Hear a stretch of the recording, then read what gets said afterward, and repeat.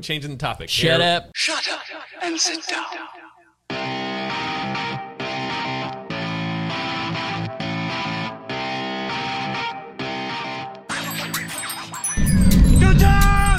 My BC clap, my BC clap, my BC clap. My BC clap, my BC clap, my BC clap. My BC clap, my BC clap, my BC clap. Have you seen me yet in my BC clap? Get your tools out, you can come and tweak these sets. I got a vicious cycle, I'm riding it right though. The places that I go, the kids go psycho. Grips in my hands, rolled under my feet. One day we'll be taking over the streets. The ramps get brought up, the jumps are up, you get air. Pump it up. I'm a fella who can settle for a special bill of pedals to the metal while the feeder is stiletto. Then a hello. Let's go for a ride, you and I don't mind if you're on a shiny ship or if it's ghetto, take either. I've ridden whips, ridden beaters, cruisers, all terrains and two-seaters. Used to do it top speed, nobody could touch me. Now I'm on a chill tip, riding on my Dutchie. You are listening to the Dialed Podcast with Matt Lee Grand, Evan Price, Lance Hepler, and Jake Von Turing. Here is another Chinese proverb for you. A crisis is an opportunity riding in dangerous wind. If life is crazy upside down for you, make sure you always look for that opportunity. It's there somewhere. Hello, it's just me and my bellow, rocking a side pony and stilettos. Let's go. We ride these streets, working our glutes, being urban athletes. Like honky, honky, beep, beep, beep, beep. Get on a bike and out there. Someone stole my bike. You suck. I'm your trapped bike stealer. Gold frame, pedals to match. This beast is thinner than a model and the wheels don't detach. So saddle up, got a seat that's made of leather and velvet. Purple flames painted on the side. I see you in helmet. When I drink Bang Energy, I feel like I can see other people's words. Because you're reading a book. Oh. Hi, and welcome back to the Dial Podcast. I am Jake Von Turing, and I'm here with Lance friggin' Hepler. Lance frickin' Hepler. Woo! Welcome to day 5. Tour talk. Tour talk. Matt's gone playing family stuff at water parks, and He's in Idaho partying it up with his family. Evan's fixing broken people. Evan has a job. Jobby job. What?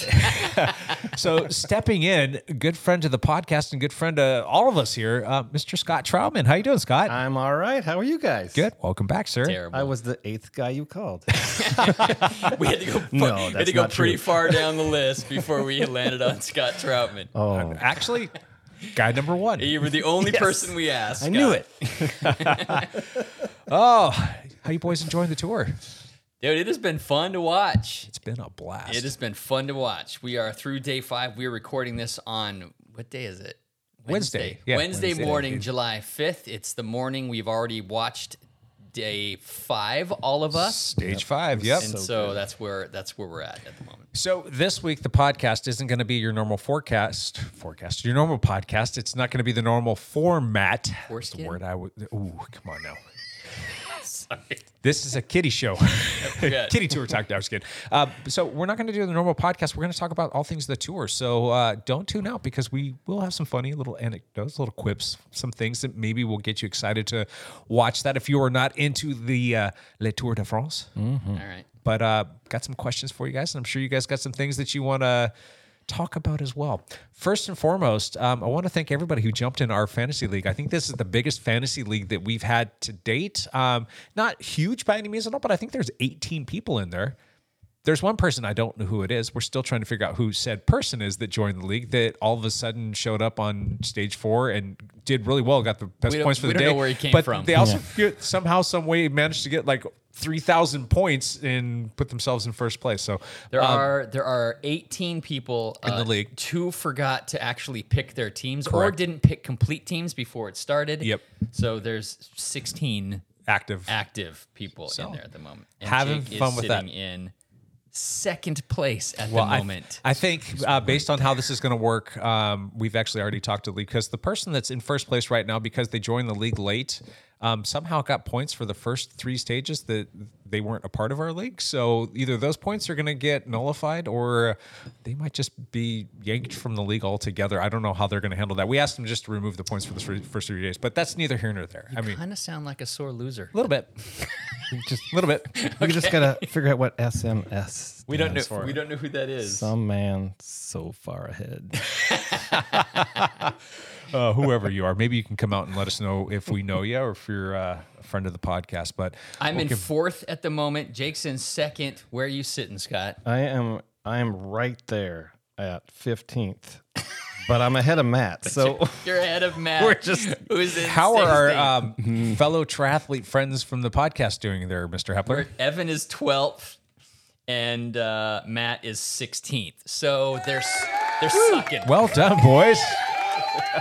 They're sucking at the moment. they're like, when's the swimming part?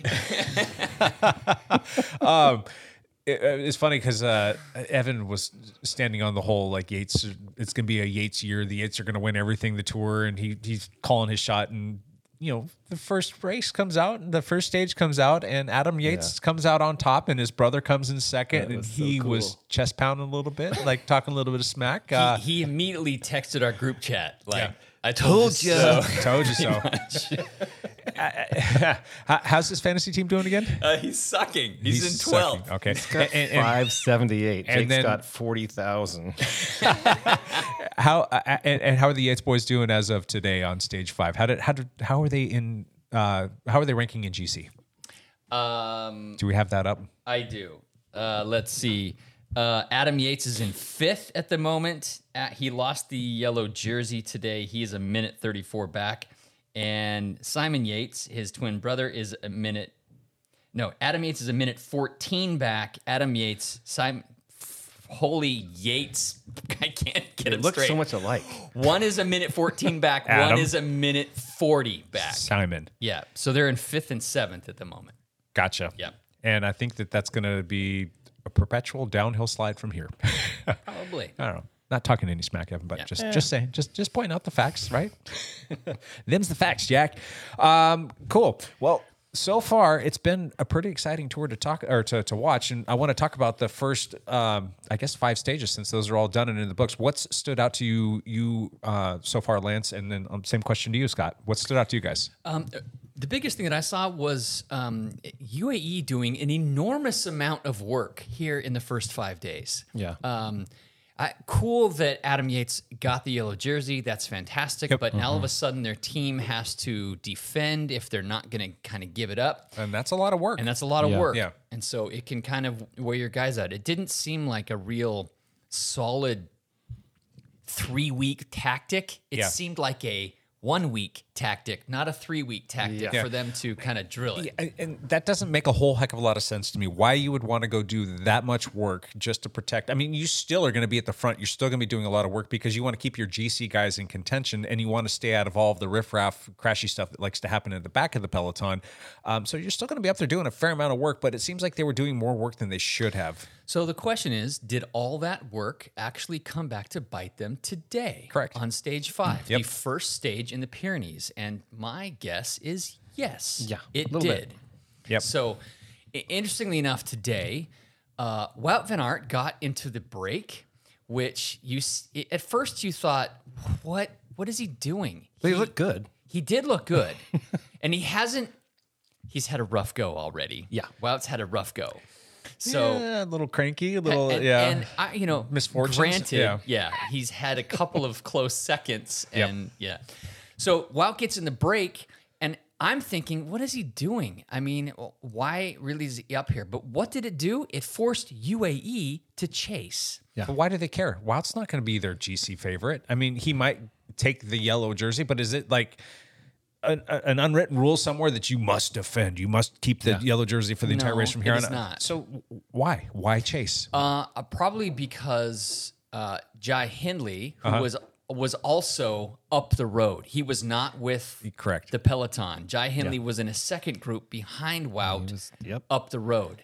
And so The fear is that Jai Jai- is a threat. Exactly. So the fear is that Jai's going to ride a wheel and he's going to get a little e-ticket ride to the top of the mountain and put in a substantial amount of time. So it was Wout doing what Wout does to basically bait another team or to pull somebody else along that's going to screw with the other team. So those are some pretty deep race tactics. It is. Which is fantastic. And what happened? It friggin' worked. Yep. Yeah.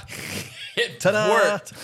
So UAE has to do all this work to try to pull this back. They don't quite pull it back, but UAE kind of spins up their team. And then what happens?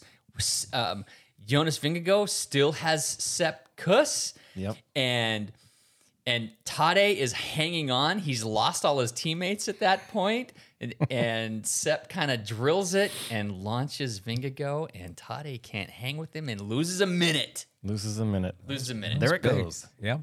I'm not going to call it and say the tour's over for Tadej or for Team UAE. I mean, we kind of talked about this a little bit before the podcast. 3 years ago, whatever the first year was that Tadej won the tour. He had a mechanical issue, and it was pretty early in the race, and he was something like 3.5 minutes back, and that dude just started getting stronger every day, started chipping away more and more every single day, and I think that UAE is going to hopefully sit down and take a solid look at this and say, all right, we're not out of this thing yet, but we need to be a little bit more smart about it, and we know that Tadej's got the capacity to get stronger as the tour goes on. Is he in the form that we thought he was going to be in? Is he in his normal form coming off of that wrist injury? Probably not, but he's not like he's so far removed and so like out of, fitness that he's not going to be able to come back. I think that we're going to see him chip away. And there's the old adage, like when you don't do well in the Pyrenees, you do well in the Alps. Yeah. I have a sneaking suspicion that he's going to chip away, but there's some pretty strong teams that are almost outplaying them. So I don't know. There's a lot of mountain stages in this tour. There's a lot of mountains to deal with. So, dude, anything can happen any day. Poop, here, day 5, Tadej loses a minute. Tomorrow, he could gain 2. Mm-hmm. And some of those, they race into shape, too. Because, Tadej's a little bit of a question mark with the broken wrist. He missed a couple of little small tours. He didn't do the tour of his own tour. Yeah. Slovenia. Yep. So of course he's excited. He didn't do any racing. He's ready to go. Yeah. After I'm sure his he's fit, crash. but is it, there's a question mark there. And he mixed it up in a couple sprints as well. Yeah. Yes. On the other stages. So He does that. He's got legs, man. So I don't think it's over for Tadej. Yeah. No. There's long game tactics going on with all of the big teams involved. I hope that UAE's tactics are going to change because I don't think what they're doing is going to necessarily work, but who knows if what they're doing right now is not something that's a part of their grand scheme of things. It's like, well, they allowed Yates to go off and get the yellow jersey. I mean, was that a planned thing? And kind of maybe they can start to say, hey, we've got 2 guys. Anybody want to go do rope-a-dope again? Let's do that. We've got myself, Tadej, and we've got, Yates that can jump in there and do that. Is that a game plan? I don't know. Can you imagine being a sports director? It's like, okay, today we're going to do this and this and this. And then like, well, that didn't work. Right. Today we're going to do, I don't know. It's extremely hard. Yeah, you look like a hero or an idiot, kind of. Idiot. It's like, you're just like everybody else, there's one winner. Yeah. Team winner. Technically, there's more than one winner. There's got to be some like, wow, algorithm that's a that they're tough using job. too, that they can input data and it's going to compute like maybe how you should handle that particular day's stage. And Ask ChatGPT. How should I race stage 6? Yes. Oh, well, it's going to be fun to watch. So that was a good thing.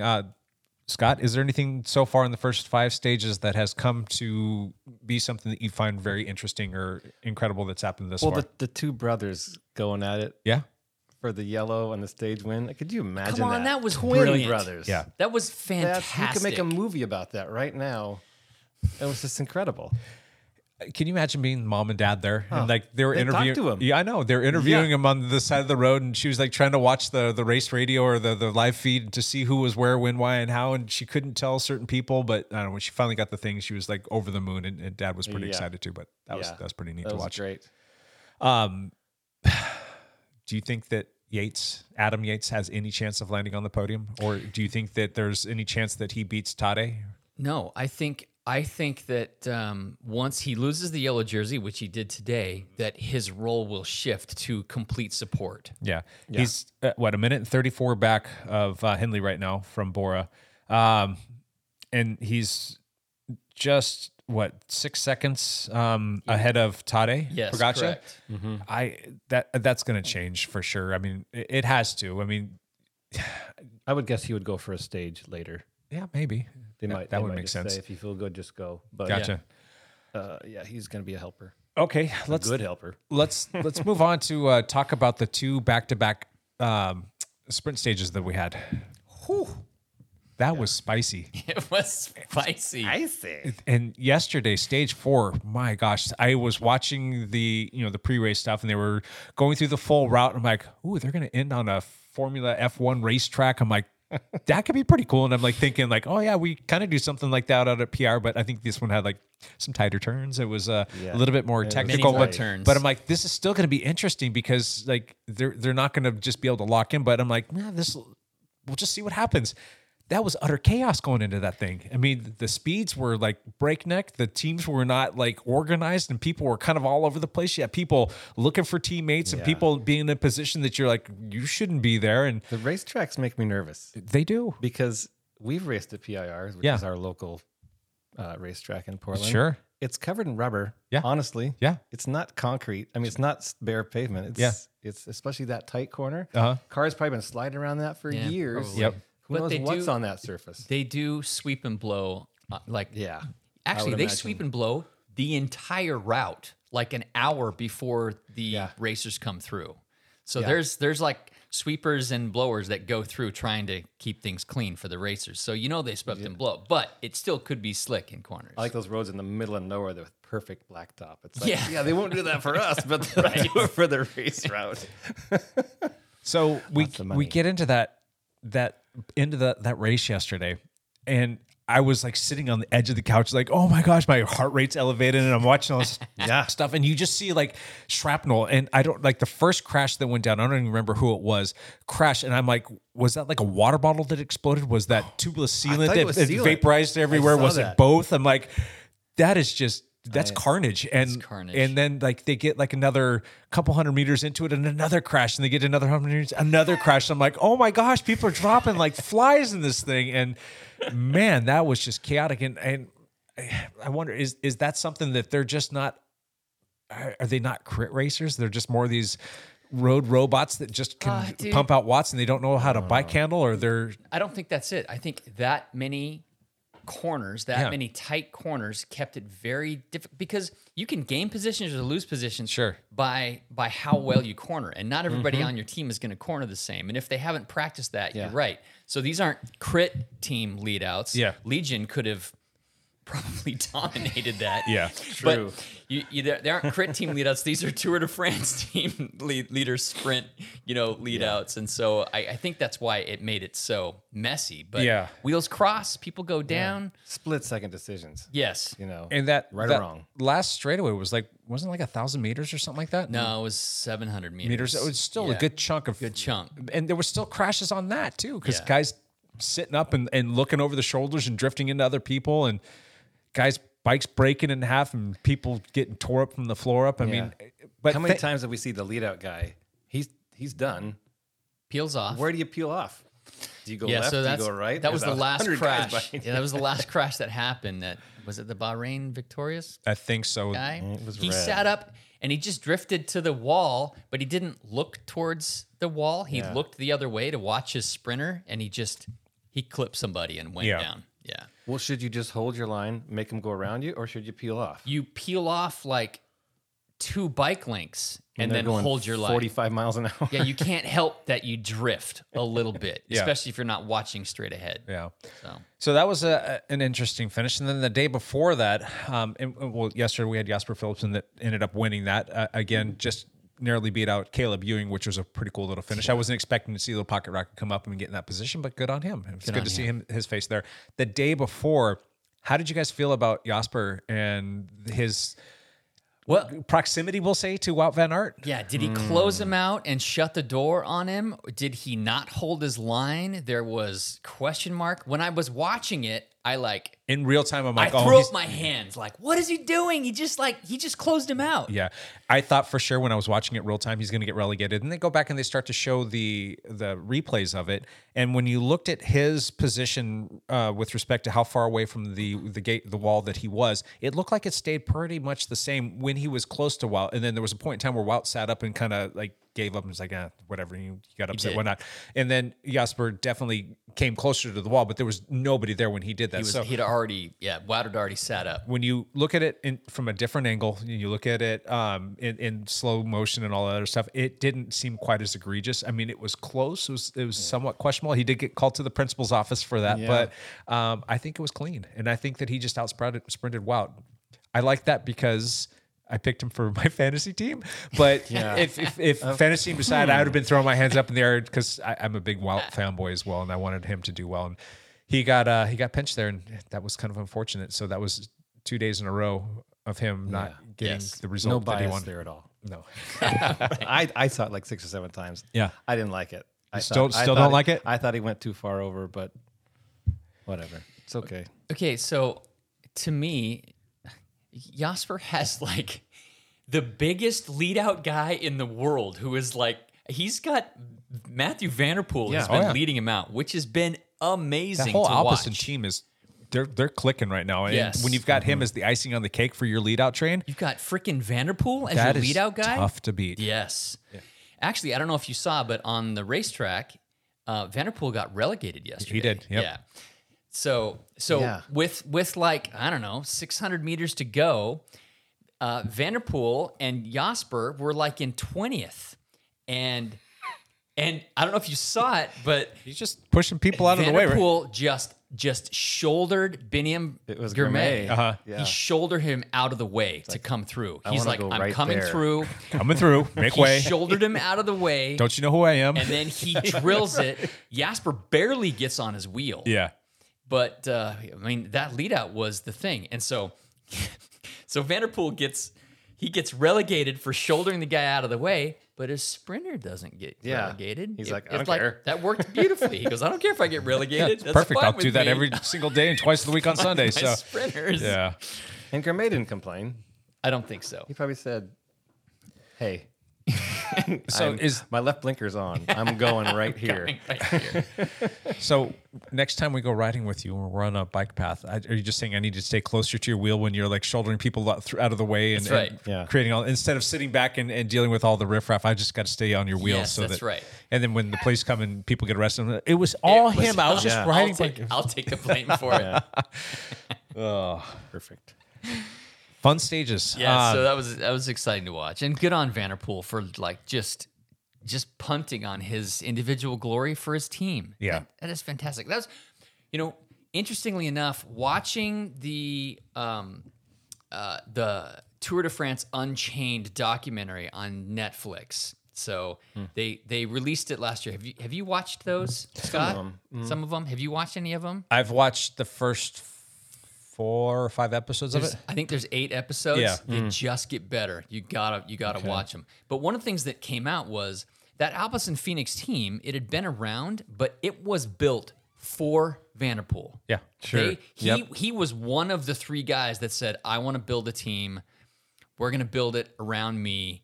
And here they got Jasper Philipsen on the team, and Vanderpool is just giving up his own personal glory to lead him out. I love that. It just made me like Vanderpool a little bit more. Sure. I mean, you've It's got very this, selfless, yeah. You got this Vanderpool Wout, like, which one do you like more? And Wout's a little more popular because he's more likable than Vanderpool. Vanderpool is a little bit more of a hothead, and that is changing in this tour just a little bit. I wanted to get into that stage 1, and there were some pretty big names that came out saying that was childish behavior on Wout's behalf. The temper tantrum that he threw at the end of that race, like, pounding his handlebars because he got, not pipped, but he got beat to the line. And Yeah, it's his own fault. And then I think someone said that maybe he was like throwing a water bottle or something like that. I didn't catch that. I think I read that somewhere, but he was definitely throwing a big temper tantrum after that race. And I'm like, come on, man. I think he's mad at himself. Probably, But it comes off bad. He's got this great, attitude and personality that we kind of love, and he's this this family guy, and he's tarnished it just a little bit in these first couple stages. Part of it, he wants to get results there because who knows how long he's going to be racing the tour. I mean, his wife could go into labor and he gets yanked and he's off to the hospital and he could be done. So maybe he wants to put his stamp on it early in this race, and that's just not happening. It's not panning out for him, and he's got arguably the biggest team in the world around him, and they're not getting those results yet. So, and then there was also a big scuttlebutt too with all the people of Belgium calling for Jonas to get kicked out of the tour for like Jumbo-Visma to get. Obviously, it's never going to happen. We kick him off the team because he's not doing enough to help out Wout. Yeah, what was that all about? That's not his role. It's not, but on the stage where Was that stage 1? Victor LeMay. Yeah. Not stage 1, but stage Was it 2.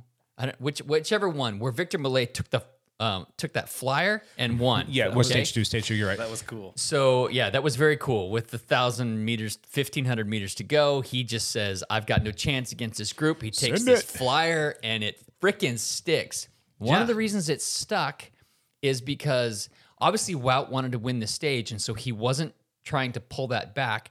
Christophe Laporte had gone to the front to help Wout, but Christophe Laporte was already spent. He was toasted. He was already toasted. And Vingegaard was in a position where he could have taken like a 400-meter pull. He could have gone to the front, taken a 400-meter pull, and if Vingegaard had gone and done that pull, that lead out for Wout, which is what Vingegaard did for Laporte in whatever stage race that was 3 weeks ago. He did it twice for Laporte. If he'd have done that for Wout, for that in that last 1,000 meters, they would have pulled him back and Wout would have won. Okay. Yeah. You go to the well to do that 400-meter lead out or that 400-meter pull. What kind of lasting effect is that going to have on him when we're talking about the big picture? Right. Like, how's that going to affect him when we get to the mountains? Like, would that be the smart move just to put Wout across the line first and get that stage win? Is that more important than technically, like, Maybe not, making your but- GC hopeful guy? Right. So was it the right move for Vingegaard? Probably. Would it have changed team morale and team love and the atmosphere on the bus? Yeah. Hell yes, it would have. Yeah, you're right there too. Yeah.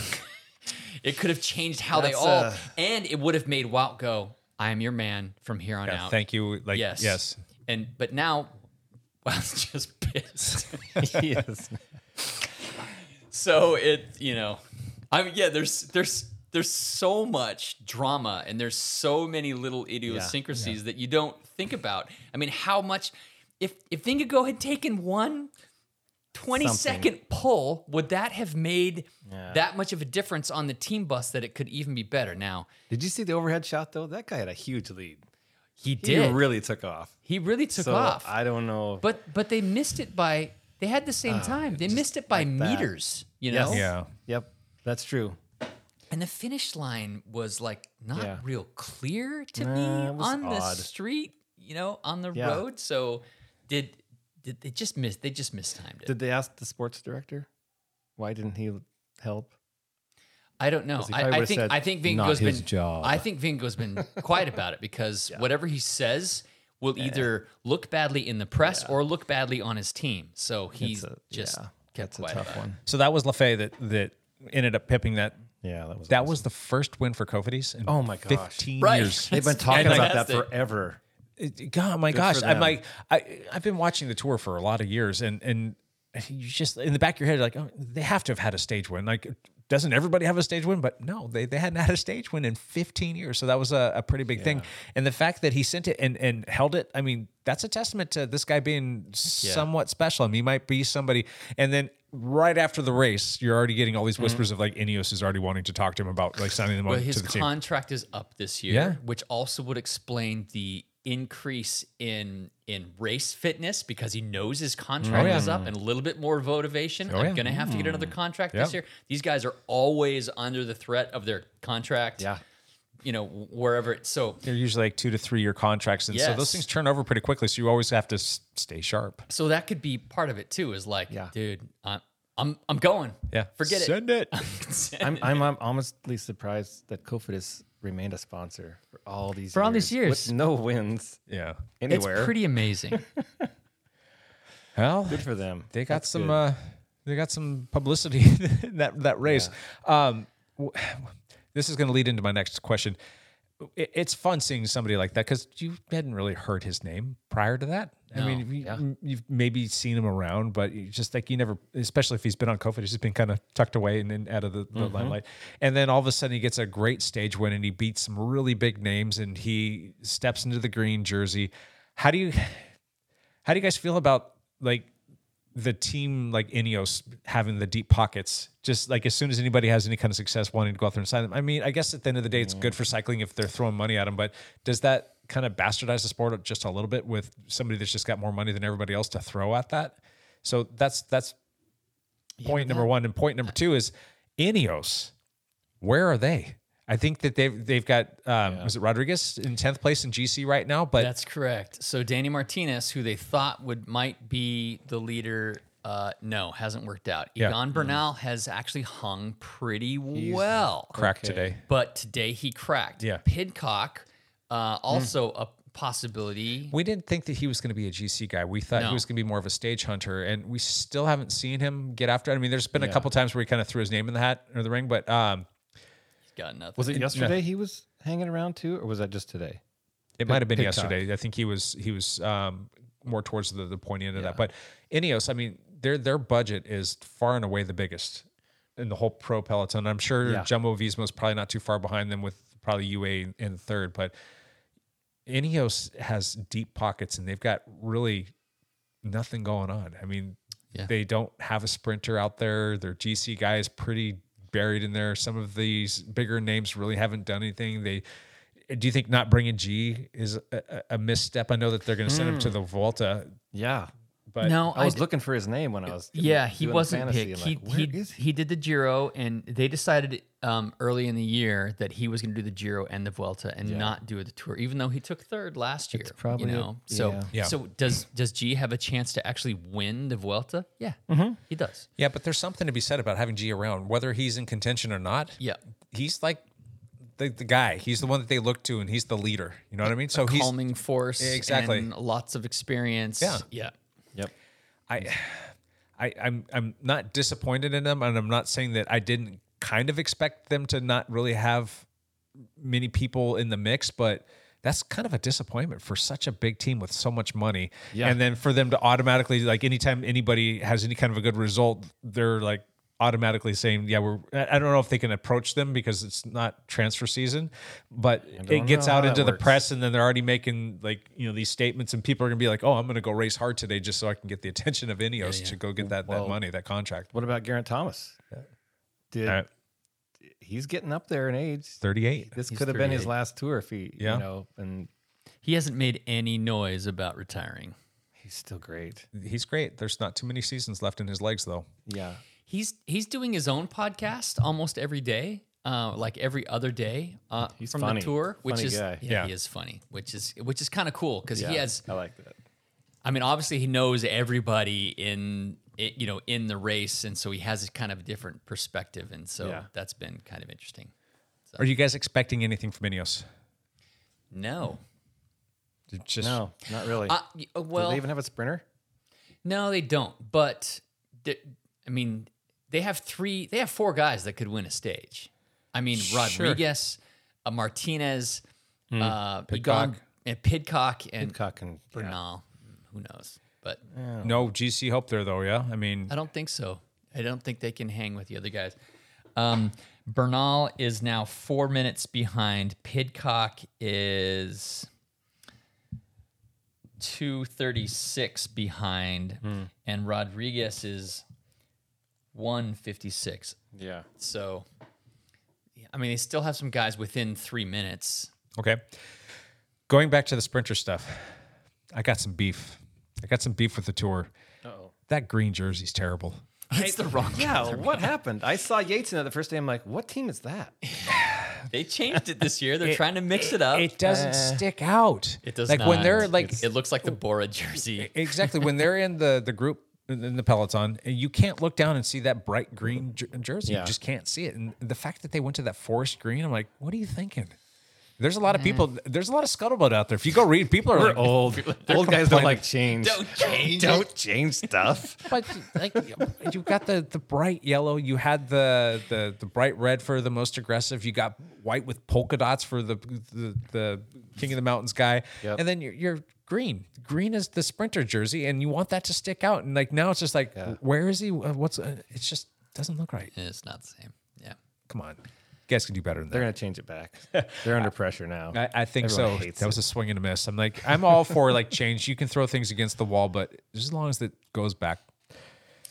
Philipsen has a commanding lead in that jersey at the moment. He's got 150 points, and second place is Cocard from Cofidis with 84 points. So he's kind of running away with it at the moment. He looked really strong last year and looks even stronger this year. He's got the last 3 sprint stages. You had the Champs last year to finish out the tour, and then the first 2 this year. He's won all of them. And That's fantastic. Yep. He did that pretty decisively. Speaking of sprinters, everybody's favorite jackhole, Mark Cavendish has been absent-ish. Not completely He's absent. there, but he's nowhere close to the tip of that. And he doesn't have the lead-out train. He does not. No. He's not surfing wheels the same, and these other guys, it would appear that they're just doing what they want, and they're just kind of riding around him, or he doesn't have the legs to keep up with these younger sprinters. I messed it up talking about it last week. I said that, Astana brought on Mark Renshaw, his lead-out guy of the last 15 years, to where's he been? help him. He's actually not racing. He's there as the sprint director for Astana. I saw that, yeah. What does he say? Go. I can do that. And so, Cavendish, he can surf wheels. He can probably pull one off still, but he's been 5th, and I think 5th has been his best result. So Not going to happen. I know. I think everybody thinks he's gonna do it at some point. He's just jumping from team to team, but to me, he's taken a spot of someone who should be there. Well- Somebody just wants him to break the Merckx record. They want him in their jersey. What else does Astana have going for them? I And know, how else do that's they? true. I mean, their But he's on sponsors his probably love it. 4th team in Yeah. Well, 4 that's years? because I he don't was know. with Quick Step, and then Quick Step didn't take him to the tour last year, so he lost a whole year as he gets older. You know how much that affects us.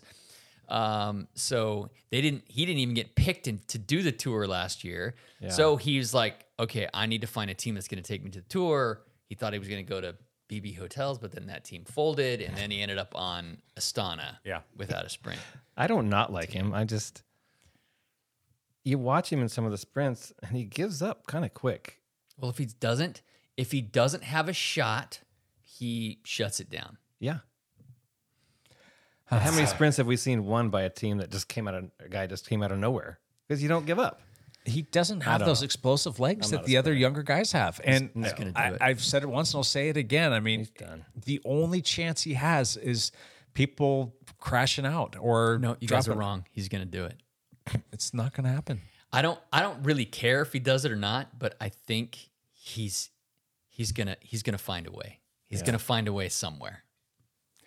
I want Ewan to win one. I like Caleb. Poor Caleb. How many seconds has he got? He's got 2 seconds already. The 2 sprint stages, he was second in both of them. Change his name to Caleb Tuin. Yeah, I mean, there's too many strong sprinters in there. I mean, who's he going to beat? Is he going to beat Jasper? Is he going to beat Caleb? It just depends on he gonna the be Wout? situation. That's tough. Yeah, I don't know. It's not going to happen.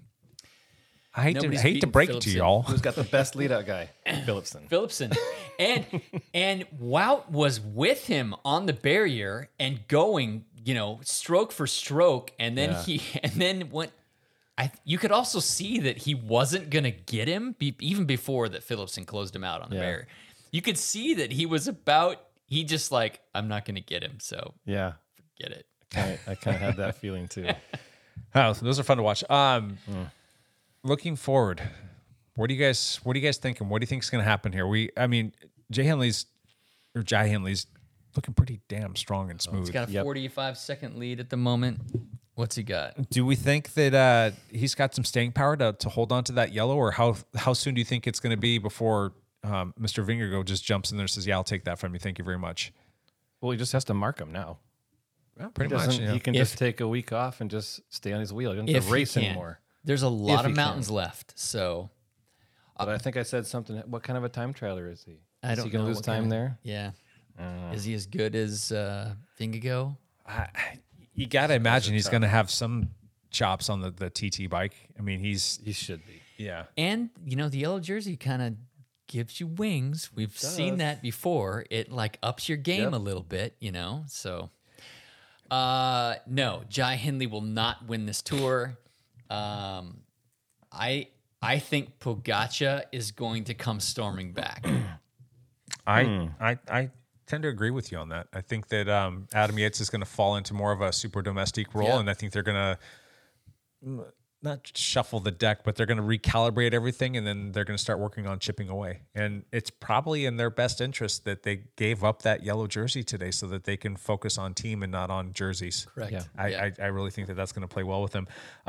Going back to Jai Hindley, though, Bora Hansgrove was a much, much different team a couple of years ago when they had the likes of Peter Sagan, and they were just basically built around him as a sprinter. It's kind of neat to see them evolve somewhat quickly into a team that's got a guy that's capable of winning GC or at least landing on the podium, and he's got some support, and he's got a teammate that's in the top 10 with him. Oh, Bookman is fourth. He's in fourth place right now. That's pretty spectacular to see how much that team has changed over the last 2, 3, 4 years. Yep. It's friggin' awesome. I So agree. that said, I mean, if he's got a teammate that's right up there with him, I mean, what are you guys expecting from Bora Hansgrove and Jai Hindley? He just doesn't have. Look, the two class teams of this tour are Jumbo Visma and UAE. Uh-huh. Everybody else is kind of surfing, in my opinion. So I think it'd be great if Jai makes the podium, but he just doesn't have the strength of the team that UAE and Jumbo has. So it's gonna. I want to rewind back to, I think it was 2020. There was this big team called Ineos that had been the SkyTrain prior to that. There was this other big team called Jumbo Visma that had a bunch of strong superstar athletes. And then there was this little team that had some names that were all like fighting well above their weight class. And they had the likes of Tadej Pogacar that we all were talking about. This guy's got some promise and some hope. And they had a bunch of teammates that kind of had their coming of age during that season. I remember like Mark Hershey. You had who's the other American kid that's not there with him this year? Oh yeah, I'm drawing a blank right now. Sorry, but they had all these kids that were putting in these superstar performance after superstar performance, and like, who is this team and where are they coming from? And man, are they climbing the ranks? And all of a sudden, UAE is like, that's a household name with these, some of the, the best cyclists, and if not the best cyclists in the world on their team. And they came back and did really well. I'm not saying that Bora Hansgrove is UAE of 2020, but what don't we know about this team? I'd like to do a little bit deeper dive on the depth chart of that team to see what they might have under the hood and what they could potentially pull off. Is that going to happen? Probably not, but it would be fun. It would be really neat to see another team emerge and say, hey, we found all this homegrown talent. We've developed these people and we've made some key acquisitions, and all of a sudden we're a player. There's a lot of teams that have stepped it up. Oh yeah. I think because of the Ineos Sky takeover with money. Yeah. So true. There, one of my guys that I have is this Skelmos, who won the Tour de Suisse. Trek has stepped it up. Yeah. They were kind of not a joke, but for a while there, people kind of went to Trek, and like, okay. Yeah. But man, they got a great team.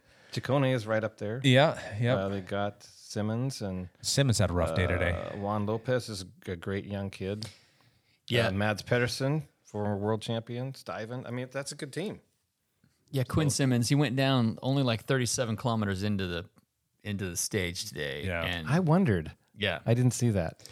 yeah. They showed it on like the other highlights. He just crossed wheels with somebody near the back, went down. But I mean, his whole shoulder was bloody, and his elbow bloody, and his jersey all gone. Yeah. He did get back on and finish the stage, but He's like in 150th place or something like Yeah. that right now.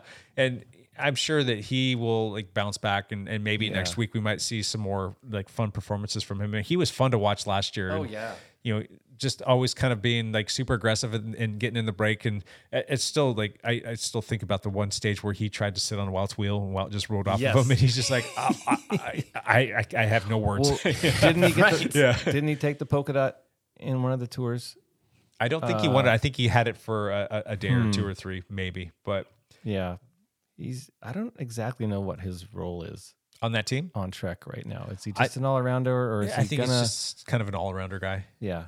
But he did tear up his Stars and Stripes jersey did. pretty bad today. Yeah. So all wrapped up in gauze, and his shoulder was hanging out, and you could see all the road rash on there. I'm like, yeah, that's gonna suck. Sleeping tonight, being stuck to your sheets. Oh, you know who else Ineos is missing is the American kid that went down. Oh, the Magnus same Sheffield? Sheffield. Yeah. Yeah, was he how due he's to be doing. there this year? But that crash. Possibly. He's pretty young still. They might have had him skip this one and do what's the Vuelta? Possibly. Yeah. That's I don't possible. know. Yeah, Poor there's guy. a lot of things that are still big question marks. What else you guys got? I've thrown a bunch of things out there. What else you want to talk about? So tomorrow, stage 6, it has our first mountaintop finish. Okay. So there's a possibility with more fireworks tomorrow. So the profile looks pretty rough with the Col de Aspen and the Col de Tourmalet tomorrow. Oh, the Tourmalet. Yeah, so the Tourmalet is tomorrow, and the Tourmalet is 17 kilometers with an average of 7.3%. Shut up. That's wow. So Yeah, but when you're 145 pounds with an FTP over 400, you just float up those that's things. true. You and I would be dying. Yeah, But- an hour back. We're coming. They're coming. Which way they go? What are you thinking for tomorrow? What do you think it's gonna? How's that gonna pan out, Mr. Hepler? There'll be another battle for GC again tomorrow. Think so, huh? I do. Yes, the Tourmalet is just. and the everybody wants to win that. The Tourmalet is not the end. Nope. There's still a big, huge descent, and then it finishes on Kambasque, whatever that is. But there's another 16-kilometer climb that it finishes on. Sure. Yep. So yeah, it's gonna string out on the Tourmalet, and then there'll be a select group that tries to go towards the. I don't know. I'm not a strategist. I don't know if anybody was gonna try to win it from the Tourmalet. How many Ks are left after the Tourmalet? Quite a few. 40. Yeah. Someone might take a flyer, tried to fly 50. down the backside. 50 kilometers. 50 kilometers. Yeah, after the top. Going back to those first couple stages in the Basque Country, we didn't really touch on this yet. The banditos, as they were calling them. What do you guys think about that? I mean, obviously it is what it is, but how do you keep people from throwing freaking thumbtacks onto the road? I mean, That was terrible. I remember them stopping, and they had camera shot of one of the riders. I can't remember who it was. Who's spinning his wheel, and there must have been 8 or 9 thumbtacks in his wheel. I was like, "Are you kidding me?"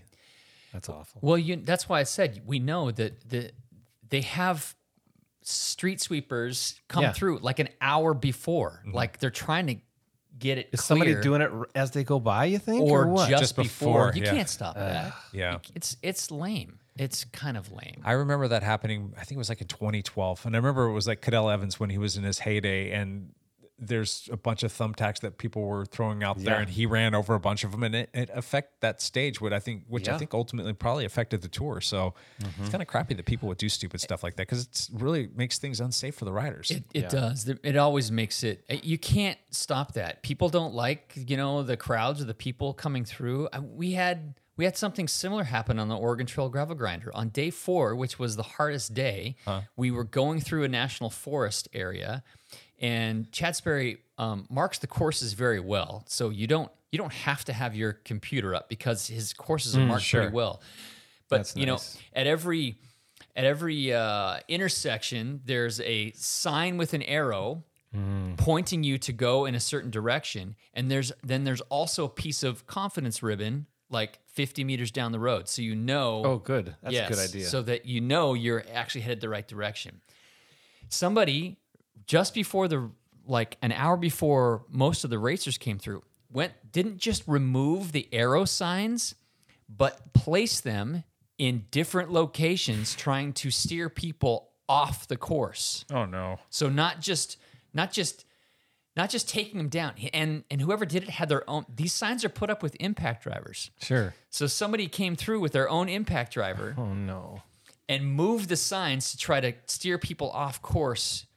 Was Purposefully. it the confidence ribbon that alerted you to the fact that somebody had done that? Someone was up to no good? Actually, the lead motorcycle figured it out and directed people to go the same way. And so they had to scramble to fix the signs. And so I was 30 minutes behind the leaders. By the time I went through, I didn't even notice that anything had gone wrong. But they had to scramble for several hours to fix signs just to go in the right direction. We're in national forest with no cell signal, Nope. Roads. I mean, we're on like weird gravel kind of roads, during this race, and somebody went through and just tried to change this up. So, I mean, you're always going to have jerks. Yeah. There's going to be idiots Isn't out there. every year at the Tour, the farmers revolt and block the road? Well, and there's They don't major want drama at the moment in Paris. Oh, that's true. There is there's like, there's Police like, shot some 17-year-old or something like correct. that. They're having their own George Floyd moment in there. Paris at the moment because the police killed somebody that they probably shouldn't have. Yeah. And so there's riots and protests and demonstrations going on. Now, the race doesn't get anywhere near Paris until the very last day. Right. But could that still affect Impact things? it, yeah, It's exactly. not for another 2 weeks. There have been a lot of other riots that have been going on over there that just aren't getting the press here for whatever reason. And Right. I think it goes back to like retirement age. Yeah. And, Correct. and They like extended it without anybody's vote. yeah, and they're just doing a few other things, and people are standing up to that. And then there's a lot of climate change activists over there who are doing a lot of stuff as well. And you might even remember them from the Tour. It was last year or the year before where they were like handcuffing themselves to each other in the middle of the road, and they actually had to stop the tour, and it was like a Same thing 20-minute could pause. happen. Yeah. Same thing could happen. Yeah. You could have protests. I mean, the Tour de France is one of the most watched sports programs, in the world. And so a protest wanting to gain some notoriety Yep. could do that. Yeah. So I don't still say that sucks when you're going to do something that's going to cause harm to a bike. That's one thing, but when you're talking about a rider that could potentially be, crashing out or having something go wrong with their bike when they're riding at 30, 40 miles an hour, that people die on bikes. It just happened, not too long ago. You don't want to do anything to cause that to, I mean, sure, stand up for what you believe in, but don't put people's life at jeopardy. I know that this little podcast is going to be heard far and wide over there in France, and people are going to hear it and go, you know what? He's right. We shouldn't do that. But Yeah, thank you for bringing that to us. yeah. What else? What else is out there that you guys want to chat about? Tomorrow's stage is going to be interesting. Could be a big GC battle. When is the time trial? Do you have that pulled up? Is that kind of soon? And when is the next rest day as well? Is there two? Is that the 8th There's day? only one time trial, and it's near the end, if I recall. Okay. And it's half flat, half climbing. I like that. I do. Yep. Do you like the bike change thing when they hit the climb? I think that's weird. I said this once before on the podcast. I'm going to say it again. I wish that they would just get rid of TT bikes altogether. I don't like them. I think that they're uncomfortable. I think they're a pain in the ass to work on. And they're becoming not a relic, but like less and less people are buying them. So less and less manufacturers are making them. And then the ones that they are making, they're making them so stinking expensive that half the people can't afford them.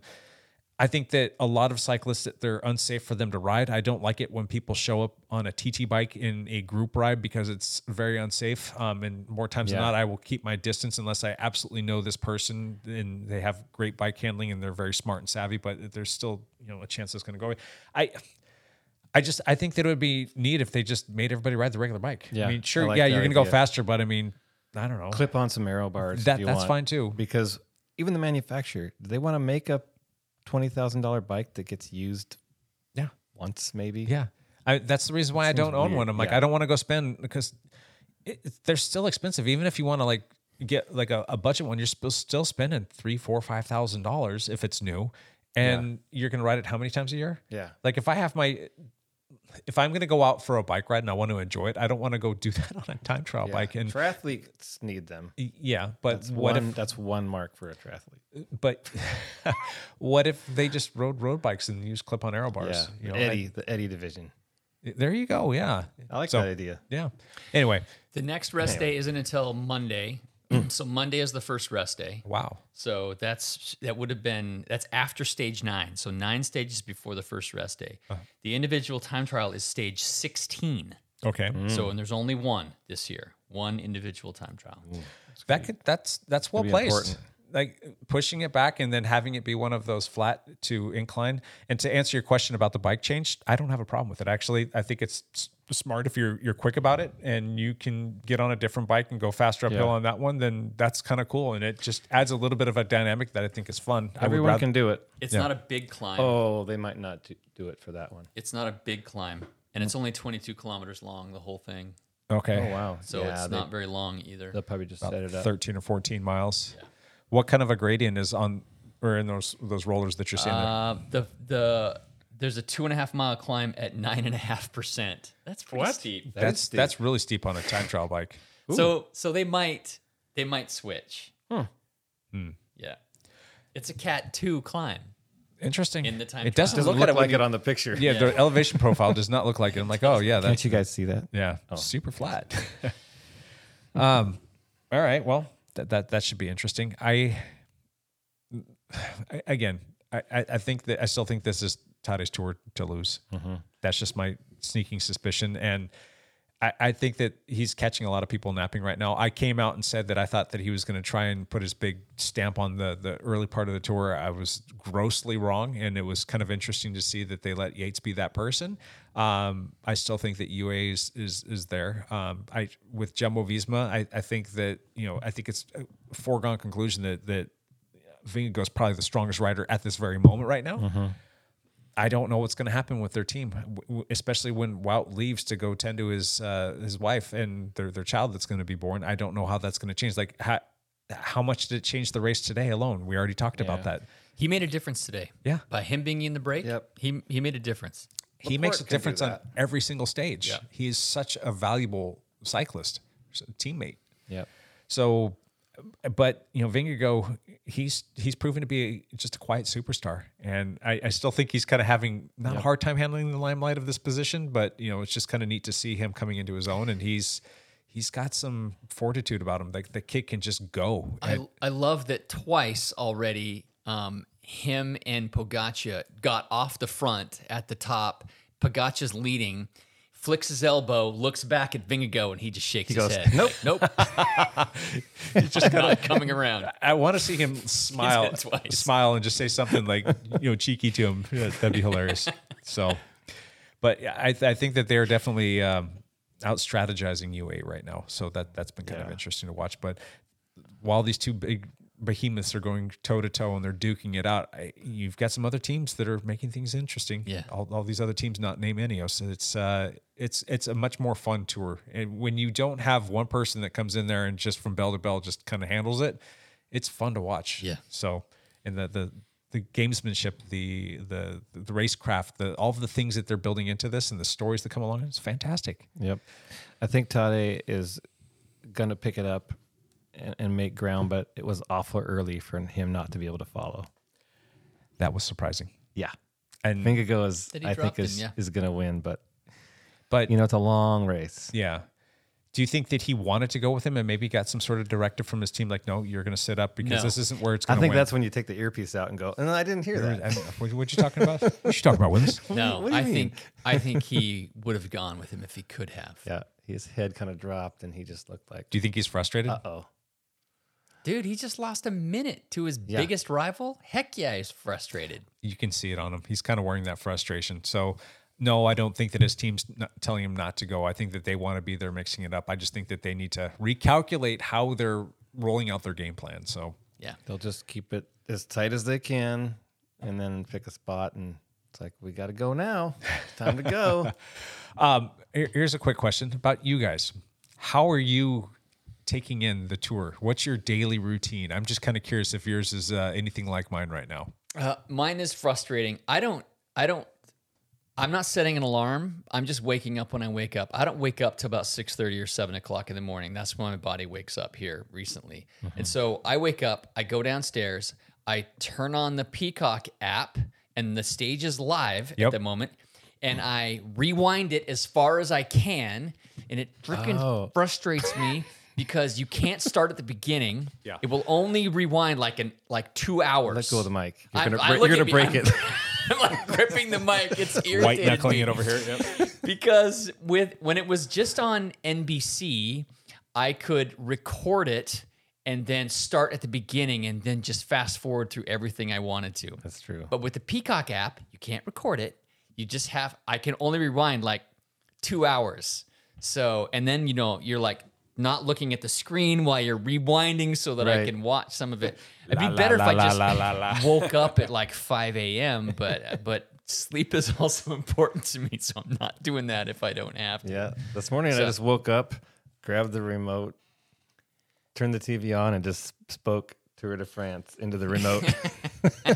And I'll just watch it wherever it's at. Because I work a weird rotating shift, so like when I'm on day shift, I won't get to watch it. So Lance is familiar with this metric. It's on my watch that I'm going to show him right now. That would be Your body battery. Look at what I got up to this morning. Body That's all I got up to overnight. I have that on 20. this. 20. Well, yeah, I got up to 24. That was my body battery. Was what I woke up with was 24, which is ridiculous. Mine's 72 at the moment. Well, You want to get up in like high I got 90s. 8 hours of sleep Yeah. last night. I got I'm new to 5.5 this hours of watch, sleep and last I night. think I have that, but I don't know how to. I'll have to figure out what that means. Anyway, I started at 90 today, so that means I actually slept well last night. yeah, I got up to 26 overnight. Yeah, mine gives me a sleep. So score.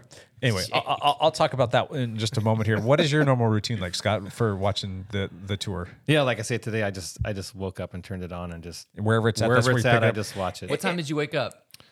6-ish. Some 6-ish. Yeah, 6:30. And it ended at like 8:30 today. Yeah. Yeah. Yep.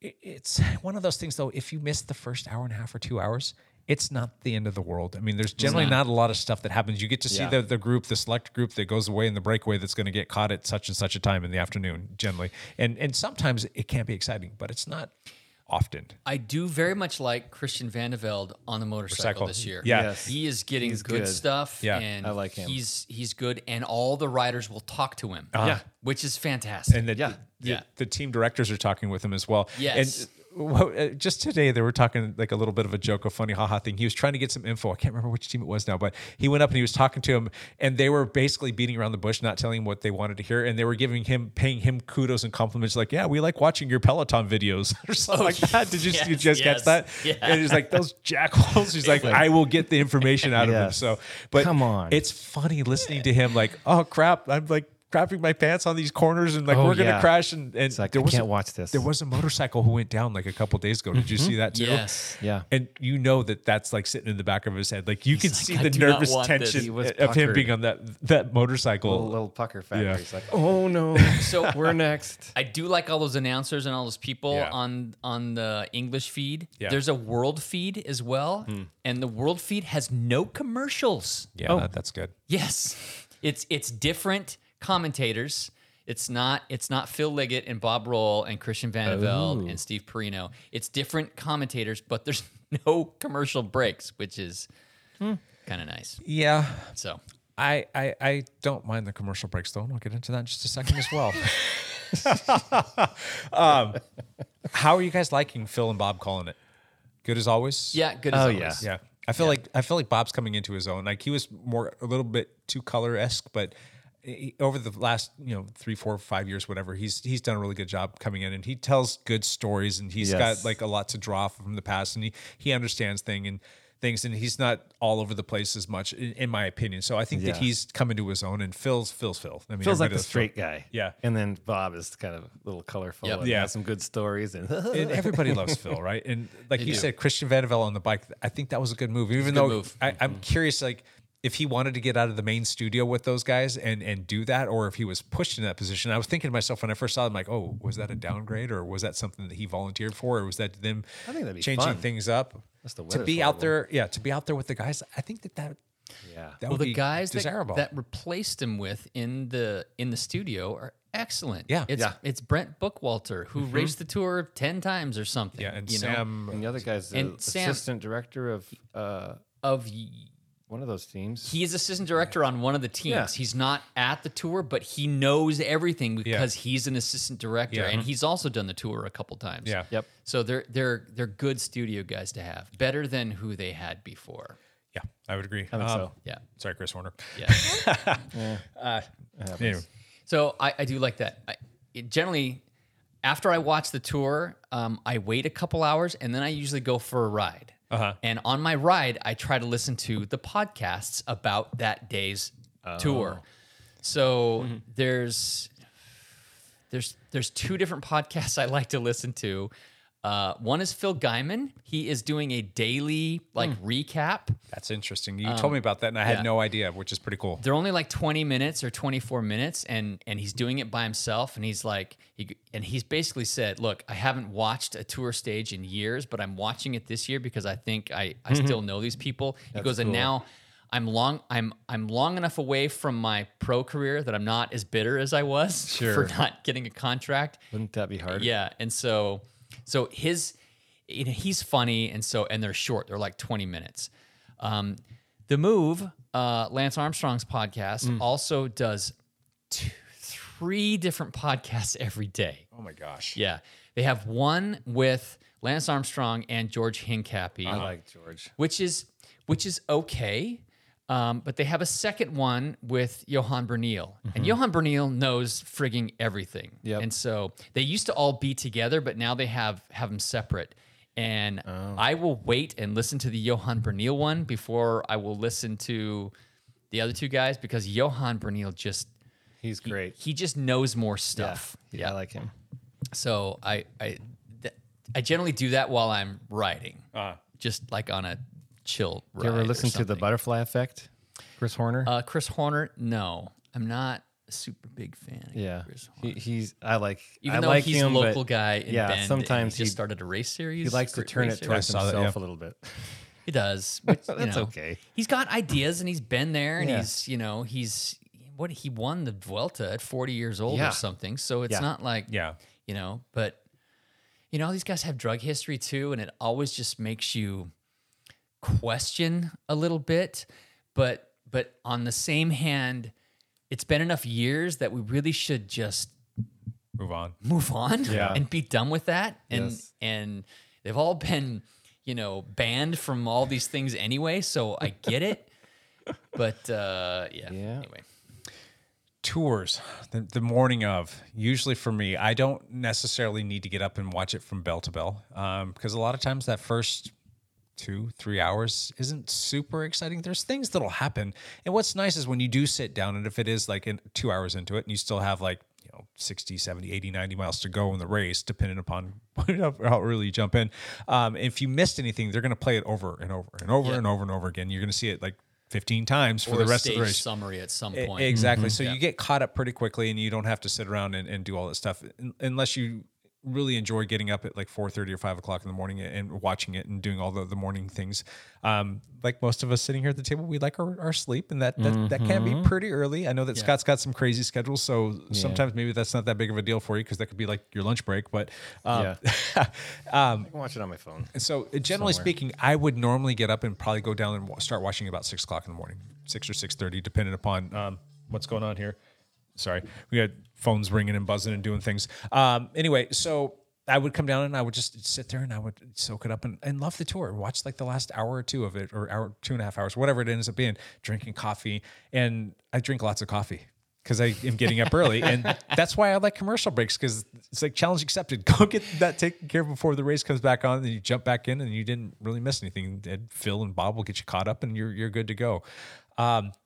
This year has been a little bit different. I have been up every day between 5 and 5:30 in the morning. Oh, Ooh.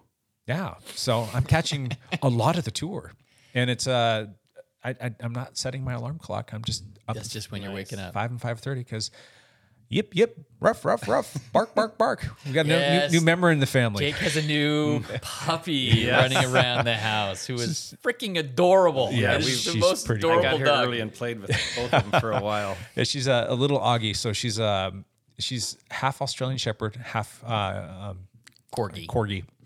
And they call him an Augie. Sorry, I'm a little tired. That's my whole body battery thing is it's way drained down. And I usually have pretty good energy at this time of day. I'm like, I could take a nap right now. But my kids have been fighting over who gets to have her in her room at night, knowing that she's going to do the thing. And they still don't seem to mind, which is pretty good. But they have the crate in there. She goes to bed at night pretty decently well, but she gets up at 4:30 or 5 o'clock, and they take her downstairs. And we're talking about my 14-year-old, my 11-year-old are bringing her down, taking her outside so she can go to the bathroom. And then we've got this little gated crate thing that she'll jump into, and she'll hang out there.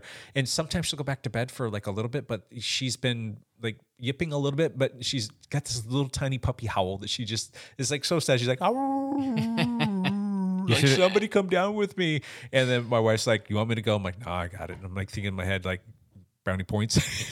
Right. But I'm like, I also know. I can watch a tour, tour. and just so I go downstairs and I immediately take her out to use the bathroom again. I drink my cup of water that I drink every single day, and that's part of the problem of the bathroom because it's 24 ounces of water immediately out of the gate, and then I just start drinking my coffee, and she just nuzzles up on my lap. She curls up in a ball and falls asleep, and we just sit there and watch the tour together, which is pretty fantastic. But it's been some early mornings, and her first morning with us was the morning that the tour started. So that's going to be my routine of getting her broken of this whole howling thing. Yes. For 3 weeks, I'm gonna be all in on getting her trained to She stop was doing just that. running around and launching at Zeke. Oh yeah, Boom. yeah. She looks just like an Australian Shepherd, Blue Merle, but she's got the little tiny corgi legs, which is hilarious because you just can't stop looking at her. Like, Yeah, you're we just saw the picture and we're like, what is that? yeah. So she's pretty cool. But cute. that's been my morning, and I am. That's a good I'm thing. starting to feel it right now. I'm a little tired, boys. Your battery is betraying you. Is showing it. My so wife has a friend who gets up and walks at like 4:30 in the morning every day. I'm sorry. And she's been getting up kind of not right at the end, but she'll wake up at like 5 something and just call her and see where she's at. So, so I hear that and then I kind of wake up sometimes. But yeah, Early times. I think the So- tour doesn't it come on at about 5? The tour About that. 3:30. Well, that's when 3:30? 3:30. that's when they start start. all the pre-race stuff. Though. Yeah. Okay. But the actual race itself usually starts around 5, if I'm not mistaken. It's like 8 o'clock Yeah. East Coast time. That's about what it starts. And then what is the time difference? What is it, like 8 hours difference? Something like that. I would know guess that they about don't that. start till like 1 in the afternoon or something like that. That would make some Yeah. sense. Yeah. So anyway. Fun. All right. Well, any parting shots on Tour Talk? Anything else that you guys want to put out there? Any like statements that you want to make? Nope. We're all going to be proven wrong and look like Evan. Yates is going to come back and Matt's going to be right. Oh, Matt. It's going to be a great tour. Matt, go fix your fantasy team, buddy. Always is. Matt, yeah. you're sucking. Yeah. Mine's just so bad. And I'm like, geez, I got twice what Matt Are does. you able That's to crazy. go in there and see the moves that each team has made? I don't know. I don't think so. Probably not. Huh. Gotta go take some screen grabs of like the people that he has on his team right now and see if he makes any changes between now and whenever we talk to him again. Yeah. I don't know. You said you've made changes to your I team. haven't made any. Oh, you haven't touched No, it? Scott I made has. one. Change? Gotcha. I grabbed Wout and switched a couple around because I didn't really have a guy that was going to be near the front every day. Gotcha. But my team's all right. Yeah, it'll be fun to watch how it plays out. We still have to figure out what the prize is going to be. Ooh. We'll figure something out on that. But if anybody is interested in joining, it's not too late, and you're probably not going to win it, but you can still enjoy the daily still fun. Exactly, kind of gives you a little bit more invested in it. But depending upon who you pick, and if some crazy things happen, you can find yourself getting into the mix. So you could definitely pick up some points. And, anything can happen. It's the tour. It's a tour. So, all right.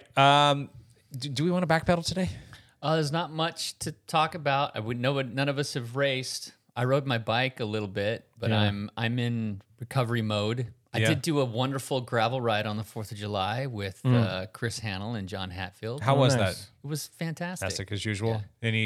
Any issues, any flats or anything like that? No, zero. Good. No issues. Other than, that route has a 7-mile, 2,000-foot climb, which has very, very steep pitches. Yeah, the last 3 miles of that are just like, oh my God, when's this going to end? Where was this? It's on Larch Martin. Oh, 1,500? Oh. Yeah. Yeah. Yeah, that's a fun one. I was really bummed to miss that because we've done that on 4th of July a few times. We did. We talked about you and missed you. Yeah, but I had to do something different. Was that with the POA guys? No. No, it was just the three of us. Because I was up in that area. I took my parents to the Vista House and some other places, and we stopped at Women's Forum, and there was Kylie Washington Hannell. Larch. Washington we were Larch. on Washington Larch. Yeah. I saw Kylie Hannell, and I think it was Maddie Wick. They had just done Larch. Larch, Because I didn't know they were going to repave that. I didn't know they were closing it. Huh. Interesting. Yes, Yeah, I think it's it was closed for starting the today. rest of the summer. Yeah. The road up to Larch Mountain, Washington, Oregon side. What about you, Scott? Have you done anything cool this past week? Any good rides or anything notable? I rode with Stefan and Paul yesterday. Did you on do that ride? Their urban assault. That was fun. So that was the other ride that I missed out on.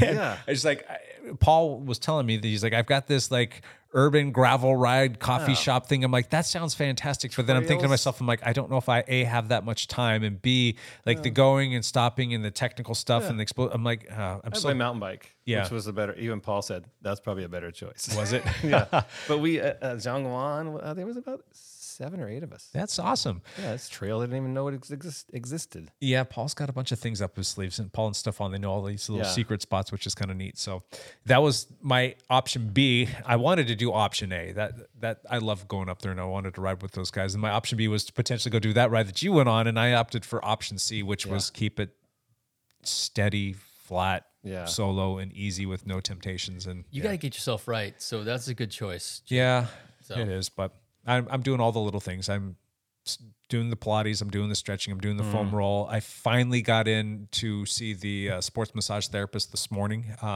and did my first session with her on that. Oh my God, that hurt, but I'm hoping that's for the better. And I'm hoping that in the next couple of weeks, I can get things sorted out. So I want to start getting on the bike a little bit more and see if I can like build up some tolerance while I'm going through this. If it continues to get worse, I'm probably going to have to back off and take even more time off, because riding and trying to rehab at the same time sometimes doesn't work. Yeah. So anyway, Is it because you have a tear? Is that why? I have a labral tear. Or at least that's what they suspect. I still haven't had the formal MRI, but when I went in and saw the orthopedic, and he did all this testing and took his imagery, and he looked at all the things that I've done, he's like, you're presenting with what would be a classic labral tear in your hip, but it's something that would have happened. It could have happened as much as 10 years ago.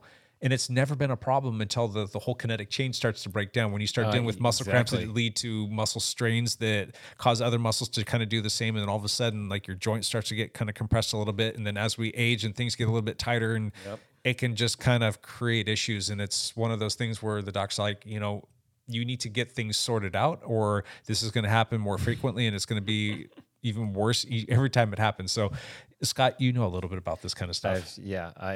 I thought I had a tear. Yeah. And had an x-ray, and they just said it was full of arthritis in the left hip, inflamed. Yep. And then I finally got an MRI, and they're like, no tear.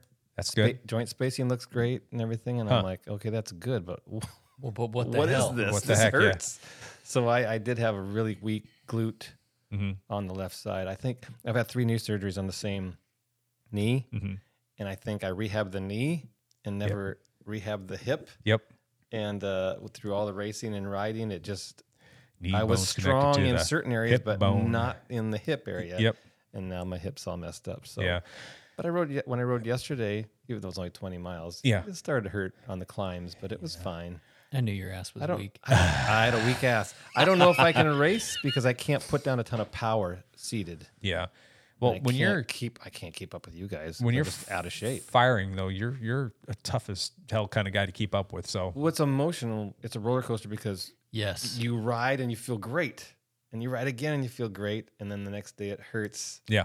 And I can't get in shape. I can't get fit because I can't consistently ride. Yeah. So it's This frustrating. this harkens back to that podcast that we did not too long ago, just I a few know, weeks ago I'm about old getting person. old. I should have been on And that one. If there's Come any, in with a walker. Yeah. Hey, you guys, okay? Any takeaway from that? It's like as you age, the self-care stuff that you do to your body to keep yourself fit and tune is immeasurable. And a lot of times you don't learn these things until after the fact. So do the things that you need to do the preventative things, be smart about what you're doing, seek advice, seek coaching, seek medical assistance, do whatever you've got to do to Some keep sort yourself of cross training. Yeah. Don't just ride because you'll pay for it after a while. Yeah, things will start to break down, and I'm living proof of that right now. And I'm trying to change my ways. I'm trying to change things so that I can have some time, some future to be competitive here. And I still think I got some stuff under the hood. I just need to get some things sorted out. And it sucks because all of this stuff started to break down again after I thought I had it all kind of sorted out for the most part. And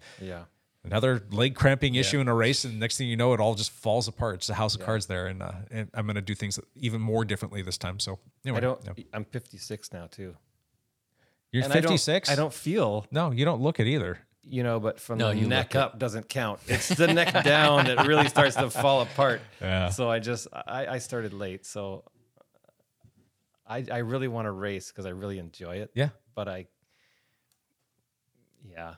Like you don't want to just go out there just to like go through the motions and support promoters and be at the pointy end. Yeah, and we can I think do Scott that. beat me at every single race last year that we raced against each other. Really? That wasn't that long ago. I could block out the pain during the race, but then Correct. I was just barely walking at the end. Yeah. And then I would have a couple days off, and then I'd ride, and I'd feel okay, and I'd sign up for another race. Right. It's like, how dumb am I? But yeah, I love to race, so it's life. Whatever. Do the self-care stuff, folks. I know. Gotcha. All right, let's jump into one last thing. Do you want to do one last thing for Matt Legrand?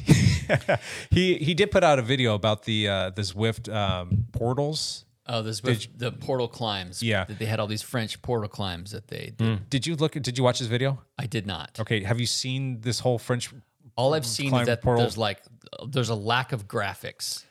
Lame. Yeah, it's they kind of mailed it in. It seems like, Dude, it's Matt likened it to the Mario Kart, the Rainbow World. It's like that, but like way worse in terms of that. I'm like, that's you missed out. I mean, if nothing else, don't do the freaking Rainbow Lands and all that other stuff. Just make it look like RGT, where it's all just like, whatever generic, and then like build it out as you go. I'm hoping that they go that direction because it looks pretty dumb. I mean, it's kind of cool to say, yeah, I followed the exact gradient of said climb, and if you're training for going to do that right, that's fantastic. But it's like, come on, man, it's not the same. He did another video too. I don't remember, but I don't know. Matt's take on it was pretty funny. I don't know.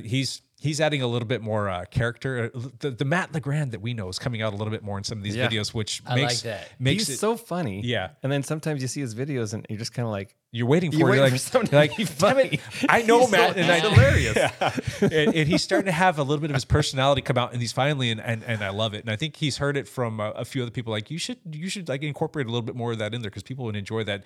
And I've told that to him a few times as well. And I think he was just carefully trying to do these so that he was trying to appeal to a broader audience. But even if he's just being himself and being the normal witty self, that's going to appeal to that audience. And then his other thing was, well, it's sometimes tough when it's just you and it's the camera and you're trying to get through these things and you just don't know how it's going to like bounce off of people. I'm like, dude, just be you. And he's doing that. And I'm not saying it's because I told him, but I think he's just playing with it. And I think he's getting good response for it. So good job, like Johnson does the backwards hat. Yes, guy. He backward cuts hat. back- Exactly. He could do that in a heartbeat. That'd be so hilarious. Yeah, it would be. So yeah, he put out another video on his Tour de France podium predictions. Picks, that's what it was. I almost chimed in on that, but I'm like, yeah, I don't have time. Ain't nobody got time for that. But we should chime in there and say, go check out Matt's Fantasy League. He's doing fantastic. Yes. He's picked Alaphilippe for the overall and Uno X to win the team battle. Still has Chris Froome on his roster. Yep. All right, one last thing, Lance. Go. A shout out to my wife. She actually said, "Hey, honey, I want to go ride bikes this afternoon," and so we took our gravel bikes out to the Washougal Dike and went for a little ride. How was that? It was fantastic. She happy to be back on the bike? She was, yeah. So it was very nice. And then my daughter and Julie get married 2 weeks from today. So yeah, that's rolling up fast here. Interesting. That came up awfully fast, but that's pretty cool stuff. That's so pretty cool. Scott, you've listened to this podcast before, and I think you've been on here before. One last thing. You get to talk about one. It can be anything. Anything at all. It's just trying to ride, Yeah. hanging out with you guys. I miss you guys, actually. Yeah. That's another thing when I can't ride. I miss you guys. Yeah. And just having a nice summer and going to Maui in a week and a half. You're not going back to Disneyland? We were going to Santa Cruz, which is my favorite thing, to take a mountain bike down there and go to Wilder Ranch and all this stuff and ride all over. And my wife is so good at making plans. She could be a travel agent. Sure. And she just found our old condo we stayed at before. It was really cheap. And then she found a cheap flight. And then she's like, Connect all the dots, sat down one day and we're going back to Going to Maui instead. do some snorkeling. Yeah. Love it. And I'll miss your daughter's wedding, that was neat. You invited me. Yeah. Scott, I don't think I know another person, at least from the Pacific Northwest, maybe down in California, who have the annual passes, but I don't know a single person that goes to Disneyland more than you. Every time I turn around, like I'll see a social media post, I'm like, oh, he's back at Disneyland again. Yeah. How many times do you generally go to Disneyland We go a year? every year for the last 34 years, sometimes twice. We bought an annual pass, and my wife went 5 times last year, and I went 3 or 4. But it's just fun. We just like it. Oh, yeah. And then we have friends that we go with, and we know a couple of the people that work there, so we say hi to them, and it's just kind of that's awesome. A little more relaxed now. We used to really be crazy to ride all the rides, and now it's just kind of like, I've ridden that roller coaster about 500 times now, so I can just relax. Or do something different. Yeah. We used to have annual passes when we lived down there, and it was kind of fun just to get off work and you go over there and you have dinner, ride a couple rides, walk around, watch a show, and then you leave. And you're there for 2 or 3 hours and moving on. And we do rope drop 8 a.m. until they close at 11. Wow, that's nuts. Thank goodness the hip doesn't hurt when I walk. My one last thing, I don't really have any one last things other than I need some sleep. This whole 5 stages, 5 nights of bad sleep, 5 nights of getting up super early with a puppy, that's starting to wear on me. But I should stop texting you at 11 o'clock at night. What are you doing?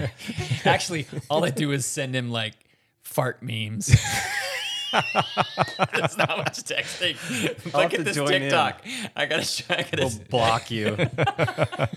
We do share some or send some pretty funny TikToks and reels and whatnot about funny, inappropriate things, but a bunch of grown men going on grade school age, so good times. But keep watching the tour, man.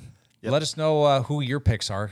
Give us some feedback. Let us know where we're right and what might happen, and it'd be kind of fun to talk about that. And then the other, I guess this could be the show's one last thing is we need to set up a date that we're going to do our live stream. So when Matt gets back into town, we'll have him come in and join us. We'll try and coordinate that around a time where Evan can come in and join us. And maybe if Evan's not available, Scott, would you want to come back and do a live? Sure, sweet. Fun. Those are a blast. So. Yeah, we'll meet at 6 a.m. here. And watch and record while we watch. Oh, nice. Yeah. That would be fun. We're going to try to do that. Yeah, that should be fun. Yeah. So keep an ear out for that. We'll definitely keep you posted. And there might be some multiple podcasts per week, and they won't be the normal long length, or they could be short. Maybe they will be long. Who knows? But keep an ear out for those. We'll be posting some of those coming up soon. Yeah. All right. Anything else, boys? That's it. All right. Thanks Wrap it up. for joining us for another podcast. We will be back next week, if not sooner, with another one of these. And until then, bye for now.